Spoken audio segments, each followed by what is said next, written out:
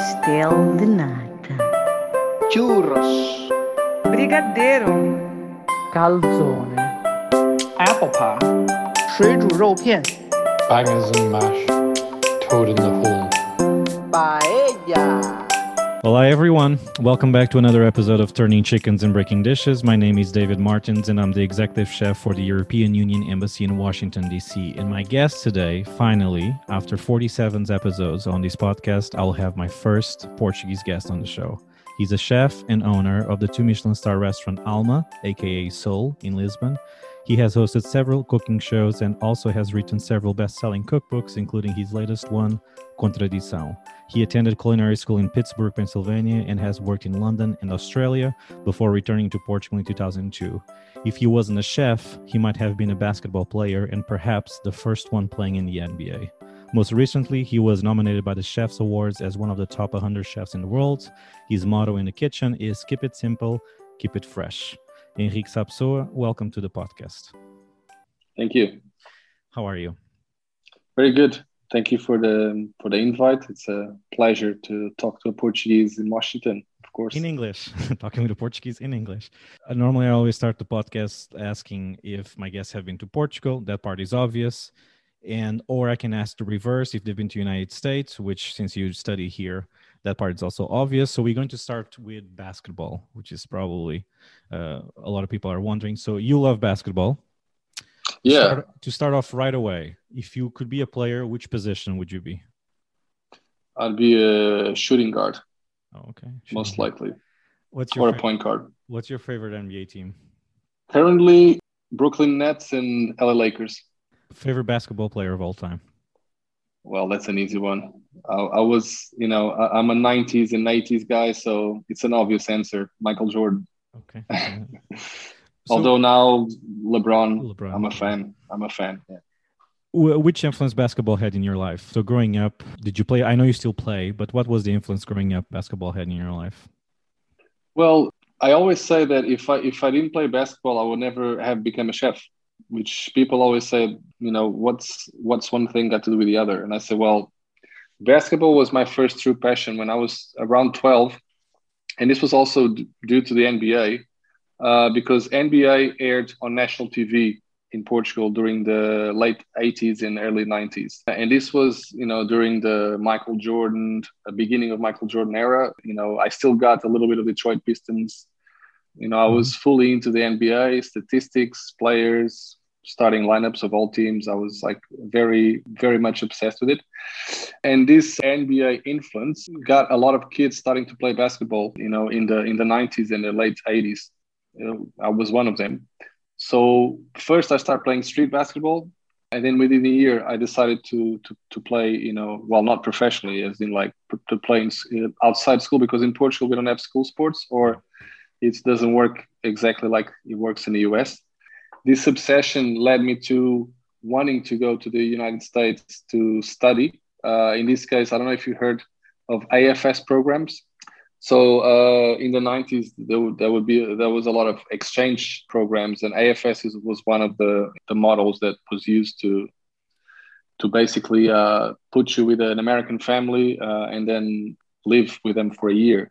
So I did this in 94, 95, which basically I graduated from high school here, and then I repeated my senior year in the States with an American family. That took me to Pennsylvania, Natrona Heights, which is a small community outside of Pittsburgh, about 45 minutes from Pittsburgh. And then I played in high school as well. Of course, once you arrive in the States, you understand that basketball there is quite different. And I actually ended up in a WPIL champion team. So they were like state champions, which made it an amazing experience, but at the same time made it really hard to be on a team. Played junior varsity, so I was like second string, and it was a really good experience. But during that senior year, that's when I started thinking about cooking. In one of my classes, I had home economics. We had in the States, they do a lot of the recruiting for colleges in the actual high school. Mm-hmm. And I had a student from a cooking school going to talk about the school, and I was fascinated by the whole chef living, because in Portugal I had a completely different idea of what the chef meant to be, And then I was like, yeah, I want to try out the school. I did the trial test to go to the school, and I got accepted. And then I came back to Portugal for 1 year to then return to the States and did college there. Well, not college, it was like an institute. So it was a 1.5 year cooking course. But like I said, if I hadn't gone through basketball, I would have never ended up in a cooking school probably. What was your first encounter with American food when you arrived? It has changed a lot in the last, 25 years. Yes, it has. Which prejudice did you have about American food that they were wrong? Because just as a parenthesis here, one of the things, for instance, a lot of restaurants seek nowadays is the whole farm to table concept. And probably one of the first one was Alice Waters in California in 1970. She did that. So US was already ahead of some people, but because of the, culturally, we just think they have a few things. But what was the biggest prejudice when you got here that you were wrong about it? I guess, we have to understand that back in the 90s, we didn't have, Facebook, Instagram. So the information was a lot harder to obtain regarding, especially regarding food. So to be honest with you, the only thing that I knew about American food was like burgers and chicken wings and, brownies and ice cream. I didn't really have a clue of what American food was all about. I remember like one of the first experience I had was a breakfast. And, they have like those sausage patties. Mm-hmm. And I thought it was a burger. So I'm like putting it on a plate thinking I'm going to eat a burger. And it was like a sausage, in the shape of a burger. Mm-hmm. And I thought that's just the most horrible thing I've ever had, And then someone explained to me that's not a burger, that's like a sausage, sausage patty. And I'm like, it looks like a burger, Yeah.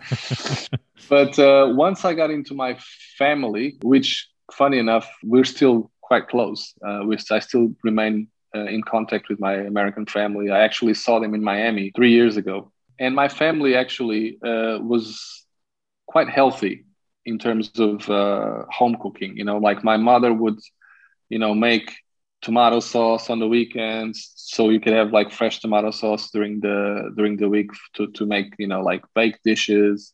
She was quite healthy and quite fresh in terms of the cooking. Actually, I learned a lot with her in terms of organizing the home economics. We would have like the occasional like apple pie, pecan pie, pumpkin pie, which I fell in love with.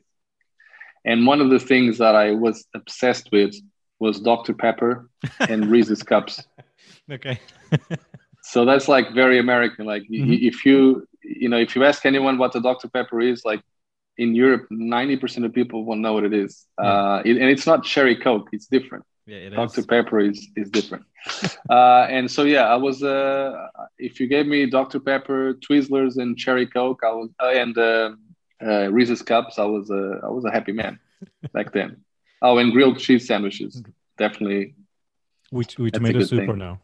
No, they didn't do it. I used to do with an egg, with a fried egg, like toast, butter, cheese. I've heard you said before you don't come from the conventional background as a chef, because even you said that a lot of people have a reference. And I'm a little bit like you as well. I didn't have that. Like grandma used to cook, right? And you were like, and you learn. Can you talk a little bit about that?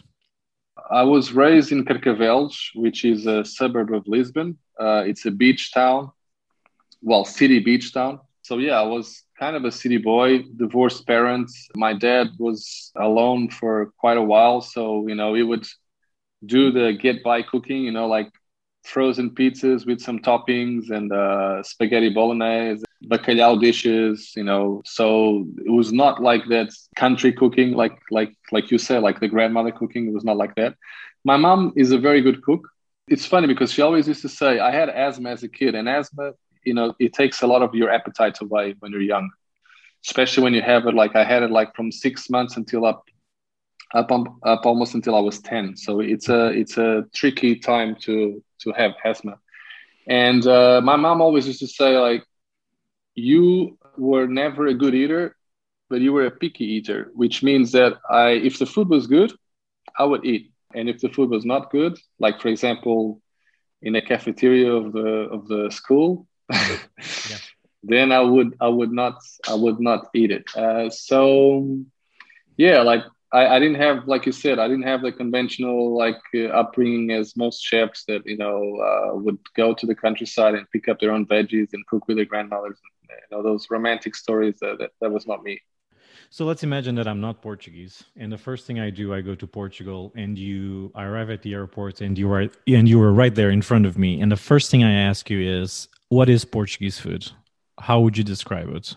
If I can pick on a popular, internationally known food like Italian, I would say that Portuguese food is very regional. So I can't classify Portuguese food as a general thing. Because if I go to Lisbon, I'm going to have one experience. If I go to Porto, I'm going to have another experience. If I go to Algarve, I'm going to have another experience. Within 50 k's, perimeter, you can have a completely different experience in terms of food.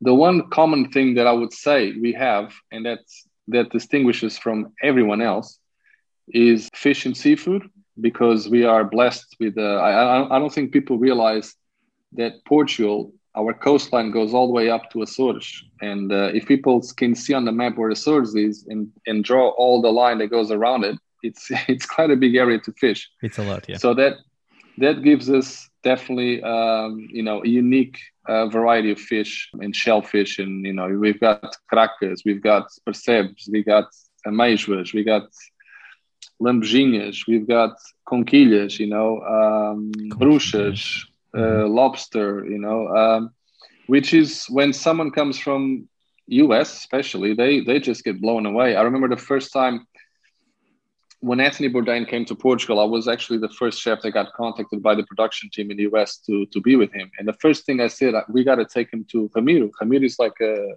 classic seafood place. And he was blown away just by the variety, especially when he had the carabineiro. That was like the showstopper. So that's something that I definitely always say. Seafood defines us. Porco preto, porco ibérico, porco alentejano. Also, it's something that you can only find here in Spain.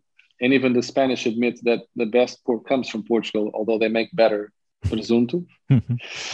So yeah, but then, I couldn't say, okay, a lot of garlic, a lot of potatoes, a lot of herbs, coriander, especially in parsley. We got the refogado. Okay, those are staple things that are associated to our cooking. But that's as far as I could go in terms of giving you a hint about the Portuguese food. Then you would have to really, go to the places. If you go to Alentejo, you're going to eat certain kinds of food. If you go to, Porto or Braga or, even the Covilhã or Viseu, you're going to have different experiences everywhere. One of the things, I did culinary school. I started 15 years ago. And the biggest thing at the time was people saying, if someone asks you, like, what do you want to do when you open your own restaurants, will be elevate Portuguese food. It was always that story, right? It's to take the traditional food, changes a more contemporary foods. What's the biggest difference for you between traditional and contemporary food? I think portion size. That's definitely one of them. Presentation and portion size is definitely the first thing that comes to mind. Refinement, make it a little bit lighter, because Portuguese food can be quite heavy, especially, with the olive oil and the fried items and the, like the sausages, the enchidos. So in order to make it more appealing, you would have to balance it a little bit better. So yeah, I think it's a bit more about what I do at Alma, for example, is I inspire myself in traditional regional recipes, and I try to refine a lot of the elements of the recipes. Some of them I make it lighter. Some of them I altogether change and tweak around and play around with it to make it more suitable for a tasting menu, if that's the case, or even if you're just having a la carte. I want you to live with a sense of lightness, which I think it's very important nowadays, because people are very conscious about their health, their weight, and even, you want to leave a restaurant feeling good, not feeling heavy. And also the flavor. I think for me, that's always the key, like if I can give you like a cabrito that gives you that sense of childhood recipe that you had with your grandmother, but with a completely new presentation with a lighter way to present it and still give you that nostalgic experience. I think for me, that's when I hit the mark. Why do you believe more and more people are drawn to Lisbon? Because, and you live in the area, and I've been here for 10 years, but every time I go back, you can tell there's more and more and more people going to Lisbon. Why do you think that is? And also, do you think the boom that restaurant business got in Lisbon, it's a good thing? And if you think that will filter out in the rest of the country? Well, like any booms when a city becomes popular, there's good things and bad things. I think the good things is obviously the economy. Lisbon is a much better city now than it was 10 years ago in terms of living conditions, in terms of restaurant offering, hotels, even, sightseeing. Lisbon was a beaten down city in the 90s. I think after Expo 98, that was the first big transformation of the city. And then when the last crisis hit, in 2008, I think Portugal and Lisbon in particular saw an opportunity to be more creative. So a lot of new things were happening in Lisbon. I think they were happening to survive the crisis, not so much to be creative. But I think Portuguese have always been creative in tough situations. We mastered the art of desenrascar, which means, in good English, it means, yes, to get by. And I think those little transformations, made Lisbon very appealing. And when you compare it to other, like Paris, London, Rome, other major capitals, they were becoming very globalized. I think Lisbon still kept that essence. And I think when people came to Lisbon, they felt the experience was very authentic. The Portuguese are very easygoing. We speak very good English, which is also something that when you compare to Spanish, Italian, and French, I think we are much more capable in terms of the language. Mm-hmm. And we also a lot more submissive. I think, for example, a Spanish, even if you speak to him in English, he can even know how to speak English, but he'll speak to you in Spanish just kind of like out of pride. And Portuguese are the opposite. We're like, no, I know how to speak English, so I want to speak English. Yeah. We've always been very outgoing in terms of languages. And when I mean English, French. We get by. And I think also the fact that Lisbon, it's got beach 20 minutes away. You've got mountains, close by. You've got Alentejo close by. You've got Costa Alentejana. You've got 220 days of sun. I think it's one of the sunniest cities in the world. This crazy mix. And also the fact that Lisbon finally was open to and see tourism with a salvation in terms of economy as well. So we start thinking business-wise in a different way. Instead of looking at a tourist as someone that comes by in 1-2 months out of the year, we start thinking, no, we need to cater for these people like 12 months. We need to have nice hotels. We need to have nice restaurants. We need to have, and I think the mayor at the time, which is not the prime minister, mm-hmm, was actually one of the most important also to promote this incoming of people. And also the fact that we, for a long time, Lisbon Airport was closed to 2 or 3 airlines. And then suddenly we start opening up, for low-cost airlines. That was also a major change. And that led us to be one of the coolest cities to come to. And a lot of successful projects. For example, Time Out Market, I don't know if you're mm-hmm, aware, yep, is the most visited market in the world in terms of visits. And it led us to where we are today. Of course, with that also came a lot of bad restaurants, a lot of excess tourism, a lot of excessive Airbnbs. But I still think that Lisbon, after all of that, we still are able to be a cool enough city to be authentic. I think. Yeah. I still think we haven't lost the identity like some other cities are more. Like, for example, Barcelona. I've been going to Barcelona for over 20 years. I think Barcelona lost a lot of their identity. And I think we are still I think we've been managing. So hopefully, of course, 2020 and this year are being very hard years in terms of having visitors. But I think once things get back to normal, I think Lisbon is always going to be a very cool city to visit. If you go away from Lisbon, so one of my favorite places to go every time I'm on vacation, I always go to Alentejo. Évora, that's the area normally I go. Americans have something in that it's I started to appreciate more, which is if you go to a street here and if it was just American food, like 20 restaurants and 19 out of the 20 will be American foods, Americans probably will try one of those 19 restaurants and that's it. For instance, when you go away from Lisbon and Porto, and I know things are changing slightly, you will have one street and every restaurant will say traditional Portuguese food, traditional Portuguese food, traditional Portuguese, one after the other. And I love our food and I miss our food, but I can spend 3 weeks in Alentejo, but after the second week, it's like, okay, right? Do you think that business owners, they have to look, to their staff and they have to look at their business and be like, we probably need to, like we were talking about a little bit, like you did and other chefs did, which is have a little bit of a touch in our foods. We got to elevate or take this food to a different place, because I think that's the only thing probably still lacking, especially outside of Lisbon and outside of Porto, which is that problem. I love Portuguese food, but you go to, one street having 20 restaurants, 20 out of 20 is Portuguese food. I'm not so sure how the business model goes. Does it make sense? Yes, it does. Do you think that will change with time, like it changed with Lisbon? Do you think will change with time?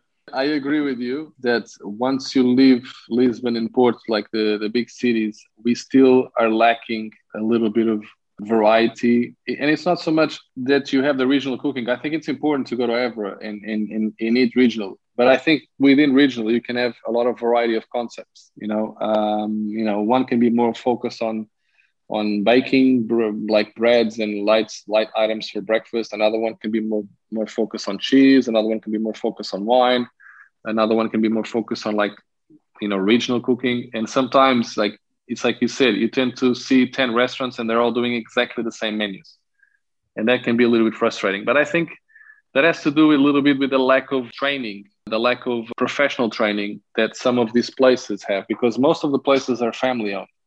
And most of the places were not actually thinking about having a restaurant. It was kind of like, open up a business and, the mom, dad, kids work all there. They never traveled. They never gone outside of Portugal. They never seen other concepts. But that's changing as well. And actually recently, and this is very recently with the pandemic, some chefs that were doing very well in Lisbon are thinking about going to those areas because they think that Lisbon is getting overcrowded and they want to give it a try outside of Lisbon. Yeah. Mm-hmm. For example, one girl that I like her, I like her a lot in terms of what she does, Ana Moura. She's actually going to Porto Covo. And you'd say, why would you go to Porto Covo? And she's like, well, I'm going to Porto Covo because I love that town. And I think I can do something for the town there. And sometimes all you need is one person to start a movement. And then the other ones kind of go, hang on a second, she's doing something different. So maybe we should invest in something different as well. And Portuguese are a lot like that, Yeah. If there's one doing well, then all the other ones go after to. I remember, almost 10 years ago, I opened Cais da Pedra, which was a burger and cocktail concept. And this was very much a dream of mine because of my time in the States, I had that, the brownies, the New York style cheesecake, a huge cocktail bar, burgers, bacon and egg burgers and whatever, cheeseburgers. And burgers and burgers. And when I started it was a huge success. It was crazy. We used to have 800, 900 covers. It was just insane. And then suddenly 30, 40, 50 burger places opened up in Lisbon. And of course we, gradually start losing our business because, people start obviously spreading out. But yeah, Portugal is a lot like that. You had the burger phenomenon and then you had the carpaccio, Italian phenomenon. Then you had the ceviches is now the new thing. Now you have sushi is a new thing. So it's very much in trends. And when this happens, a lot of restaurants open. Then that eventually it falls up because it's based on being a trend and not on the quality or the quality of the chef or the quality of the products or the quality of the service. So there are restaurants that are going to last 3, 4, 5 years. And I think now with what's happening with the pandemic, I think a lot of the restaurants that are going to close were those trendy restaurants that, I'm not saying they were bad. I'm just saying they were not doing anything different or anything special enough for them to work only with the Portuguese market, which is what is sustaining a restaurant right now. With COVID has been very difficult in last year, especially for a lot of business and also especially for hospitality.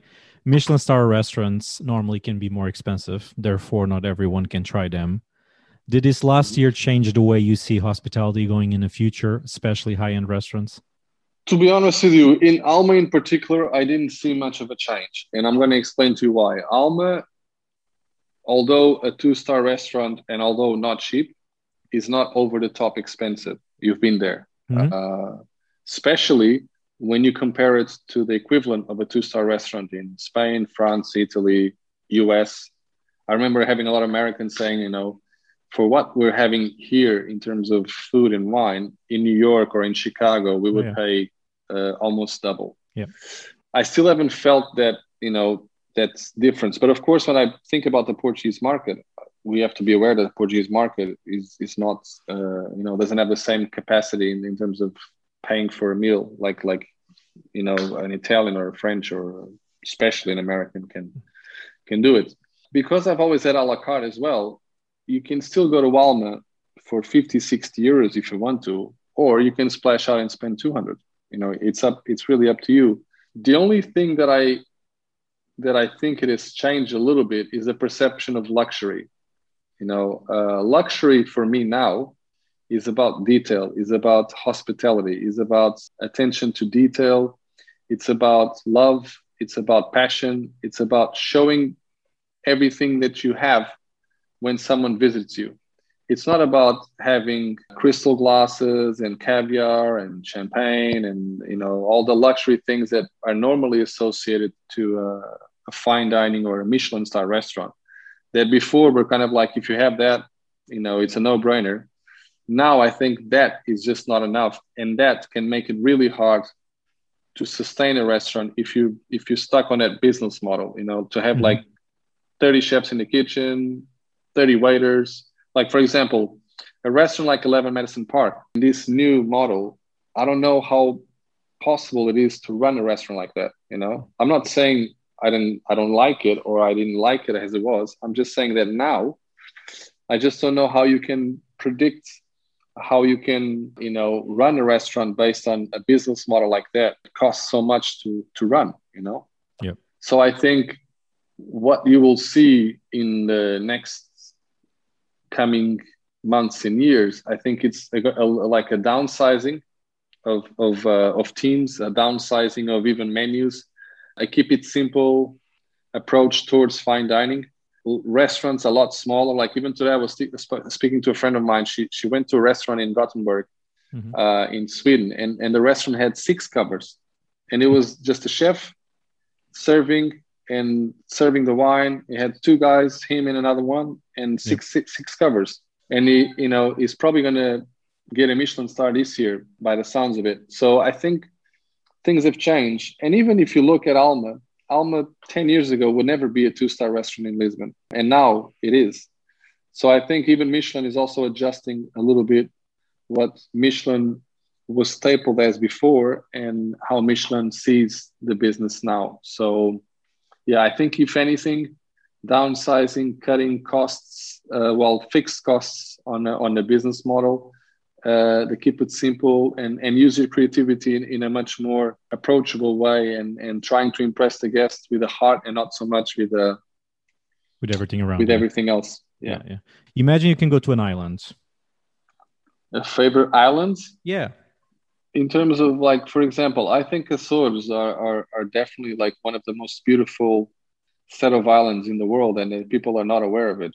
You can take 1 protein, 1 dessert, 1 veggie, and 1 fruit. What do you take? And the island is just for you. So in your bag, instead of taking... The island is just for me. Yeah. In terms of protein, I would take porco preto because there's no way I can find that there. In terms of vegetables, I would probably take tomatoes. In terms of fruit, probably apples. Because I think apple is something that you can use in the savory world and in the sweet world. So it's a very versatile fruit. And in terms of dessert, I wouldn't really care so much because you can make pretty much everything. But I'll probably take chocolate. What was your first memory of taste? That's a good one, and it's a hard one to recall. Probably the one that I like the least, and I still have panic attacks to this day, is the annata on top of the milk. You know the Oh yeah, when not the whey, but yeah, that little creamy part that says on top of the milk. Yes, yeah, that sets. That repulses me still to this day. Still a very bad memory. In terms of a childhood memory, I would say Ball of Berlin probably was like one that comes to mind constantly. Which is basically a stuffed donut. Yeah, stuffed donut with pastry cream or egg cream. Yeah, with egg cream. Yeah, and that's I always recall licking the top part of the donut, and obviously, of course, the pastel de nata is also one that comes to mind for sure as a kid. I got a sweet tooth though, so. Yeah. Most underrated ingredient. I still see bacalhau as an underrated ingredient because a lot of people, especially when you have people from coming to visit us, they always say everything but salted cod because they have this terrible image of salted cod. And I think it's because it's mistreated everywhere by excessive cooking, overboiling, not being soaked properly or being over soaked and then becomes blends. So I still think that salted cod is an underrated ingredient. I think it's an amazing ingredient. You can do so many amazing things with it, but I still think because it has that bad image, it's still mistreated. And also sardines are underrated for sure. Overrated? I would say piri-piri chicken, although piri-piri chicken can be considered overrated because I love it. But I still think sometimes we're famous for that. And you kind of like, we're not really that, it's not all about piri-piri chicken when it comes to Portugal. I remember the first time I landed in Australia, I would say I was Portuguese and they're like, oh yeah, Nando's, piri-piri chicken. And I'm like, we don't have Nando's in Portugal. Yeah, we don't. I think in terms of being overrated, I think probably that. And I think sometimes in terms of non-related food, I think we're overrated in terms of football, in terms of soccer. I think sometimes, I know. We have the best in the world and we have a great team, but we always choke under pressure. That's true. And just as a side note, one of the things that's nothing to do with food, but I'm a big basketball fan, Dallas Mavericks since I was 10 years old, and I follow sports here a lot. And the biggest difference between the US and Portugal, we are I'm saying Americans, much more laid back. Oh, we lost. Fine. You have actually journalists and you have podcasts. You have podcasts about sports. People talk very open if someone actually failed. In Portugal, as you know very well, it's Can you imagine someone clapping from someone else's skills on scoring a goal between Porto and Benfica? Yeah. Or you have. I don't think so. Yeah, you have basketball players that they tweet about their former club. There's a whole, and because I think everybody goes to college here, they all kind of know each other. All the coaches know each other. They all go on TV. It's much. That's why I love American sports in that regard, because we don't have that in Portugal. Don't even dare to say something about one of the, as you know very well. And the thing that I love about American sports as well is that, and this almost. I can think probably the best example of that is wrestling, which is a totally made out sport to be entertaining. That's it, because we know they're fighting, but we know they're not really fighting. That's true. But you've got like people, 30, 40,000 people watching these guys bashing each other, and it's all theater, but it's just, thinking about, the sports and the spectacular and entertaining part. And I think all sports, always the evolution of sports in the States is always towards the spectacular things that happen in sports. Even in NBA, you look at the NBA in the 90s and now, you look at the scoreboards in the 80s and 90s, like, 78, 82. And now it's all the 3 points. Yeah. And now you have like 140 to 130, in a regular game. Yeah. The fouling system is much more strict now. Like if Michael Jordan went through, during the Detroit Pistons era, the Bad Boys era, he would just get killed. Yeah. And now if you touch a player, you get like fined, suspended, So, and it's based on, they want the sport to be more spectacular. And, if you're going to throw a guy down for a dunk, the guy's probably not going to try to dunk next time. And here now it's the opposite. Like, no, we want you to dunk because we need the dunks to have people going, wow, that's amazing. That's true. So that's cool. What is the best breakfast you can have? Pancakes. I thought you were going to say sausage patties. No, the sausage patties, but bacon and pancakes. Mm-hmm. That's good. You know, with good maple syrup, I love it. You know, I love savory and sweet things. But I make really good pancakes. Apparently, I make the best pancakes in the world for my daughter. So she says. The big difference is that I whip up the egg white, so they're kind of like tall and fluffy, which makes them lighter. And lately, I've been doing these hazelnut chocolate stuffed pancakes that apparently are doing wonders. So it went viral on Facebook. Sounds good to me. So what is the strangest combination food-wise when you see people putting 2 or 3 ingredients together that you just cannot accept? I've seen a chef doing it, and actually I bow down to him for achieving it. Although when I saw it, garlic prawns with chocolate ganache, I would say that was revolting, but in his hands, it actually worked. Okay. Unfortunately, a lot of chefs tried to copy the plate, and it didn't work out for them. So yeah, I would say chocolate and prawns are not best friends. So the name of the podcast is Turning Chickens and Breaking Dishes. As you might know very well, this is actually 2 Portuguese phrases. Turning chickens means someone that has a lot of experience, and breaking dishes means someone that has exceeded all expectations. Do you think you've been turning more chickens or breaking more dishes? I don't know. I still think I'm turning chickens because I've never seen myself as arrived where I want to be, and that's it. But at the same time, I'm not overly ambitious. My ambition is more based on my inner drive to do different things.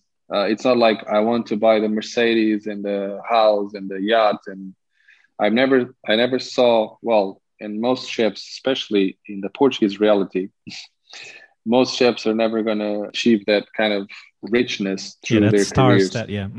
So yeah, for me, it's more about every year setting goals for myself. Even the Michelin stars was an objective that in terms of like, let's shift the boat towards that direction. But it was not like, oh, if I don't get the Michelin star, I'm going to jump off the boat. You know, I was never like that. And I'm glad that I actually achieved the Michelin star at a very late phase of my career. You know, I was already 20 years cooking when I got my first star, which for me is actually good because then I didn't have to deal with all that pressure. You know, I can't imagine earning a star at 24 or 25. You know, I think I understand how chefs get there now because, you know, the formula is much more clear. But I still think that people are in a hurry to get to certain places. And I think sometimes it takes time to become a chef. It takes a lot of training, especially I think the most difficult part is actually your palate, you know, to develop mind, palate, and skills. It takes time. You can work with the best chefs in the world. Like I see kids that are like 2 years in Noma, 2 years in Levin Medicine Park, 2 years in Roca. They do like 2 year stints in all these chefs. And then suddenly, okay, I can do my own thing now. And it's like, maybe you can, or like technically you can be really developed, but then you still need time to create your own style. You know, like imagine a piano player being a huge piano player after 6 years or 5 years of playing piano. It doesn't work like that. Yeah. It's like a little bit building the house, starting from the roof. I always say that, right? Instead of starting with the foundation. Yeah. Or a baby running before he can walk. You know? Exactly. At the end of the podcast, I always tell my guests to sell their fish. Vender o peixe, as you might know as well in Portugal, it's to talk about you. You know, for American listeners, where people can go when they go to Lisbon if they want to try out your restaurant, you know, where people can find you. I know you just released a book. So, Henrique, just sell your fish. Vender o peixe. If I can sell my fish, I think Alma is a mandatory, you know, visit in Lisbon for the right reasons. I think we're, you know, a very humble, approachable, cool, but at the same time, you know, very precise with the cooking, very adventurous, fun, and we have great service. So I think it's an all-around cool restaurant to visit, and you most likely going to have a good experience. How could I sell my fish more? I have a private atelier, which is, I started, you know, 3 years ago with this private experience because it's hard when you go to a restaurant to engage with the chef, you know. okay, maybe I can go to the table. Hey, how are you? That's cool. I'm glad you enjoyed the dinner, or we can talk for a little bit. But I can never be one-on-one with you. And I created this experience at Atelier where you can book Atelier up to 12 people. And it's basically like me inviting you to come to my house. So it's not so much about the dining experience. It's about us hanging out and talk about food and wine and listen to music. And for me, it's a great cultural experience because I'm engaging with people that I normally are passionate about food. And I also love being around people like that. And they can bring me also stories from other parts of the world. It's a business as well because of obviously I'm selling my fish. Exactly. So there's a cost, there's a price for that experience. But it's a win-win. It's a win for the people that come in because it's a totally different restaurant experience. And it's a win for me because, like I said, I'm hanging out with these people and I'm doing what I love, cooking. And it's not so much, like I said, it's not so much focused on fine dining because normally it's me and another chef in the kitchen and another like 2 waiters. So it's a much more humble experience. It's not meant to be like over the top experience. It's a little bit, I don't know if you've seen that 40 grams, the documentary, kind of like that. Although the guy was a bit more obsessed with details. I'm more like, for me, it's more about socializing and having fun than giving you the ultimate dining experience. Yeah. But the ambience is a little bit like you saw in 40 grams. And for American listeners, now if you go to Alma, the first requirement, you got to bring a box of Dr. Pepper. Just leave it at the restaurants. Bring the Dr. Pepper. You might have a 10% off. I don't know. Yeah, yes. Dr. Pepper, Twizzlers, and Reese's Cups are definitely a good way to, or you can say, to gratify. Instead of leaving a tip, you can leave Reese's Cups. I'm not sure if the waiters will appreciate it as much as I do. Henrique, this was a pleasure. Obrigado. Thank you. I'm very happy to having my first. I had Chacal here before, but the first Portuguese will be you. It was a pleasure, and I promise when I go back to Lisbon, when we can all travel again, I'll bring you, some Twizzlers and some Dr. Peppers and all of that. So, but thank you very much. And I'll bring you. If I go to the States, I'll bring you some probably chouriço pork preto. I think that's at least one of the things that I missed the most was chouriço, like a good chouriço. It's a good trait. And I'll bring you some wine. I'm sure you'll appreciate some Portuguese wine as well. Yes, thank you. All right, David. Thank you. Was that a lot of conversation about Portugal? Anyway, you can survive. Thank you very much, Henrique or Henry, just in case you're wondering the translation, for coming on the podcast. If you guys visit Lisbon, go to Alma. It's an outstanding restaurant, so just give it a try. And don't forget, bring that Dr. Pepper. He's going to like that. If you want to follow the podcast page on Instagram, you can do so on Turning Chickens Breaking Dishes. You can also send me an email if you have any questions, any suggestions to info@turningchickensandbreakingdishes.com. Also, don't forget, if you want to support the podcast, you can do so. Go to buymeacoffee.com/dmartins. I'll be back next week. Stay safe. Be happy. Adeus.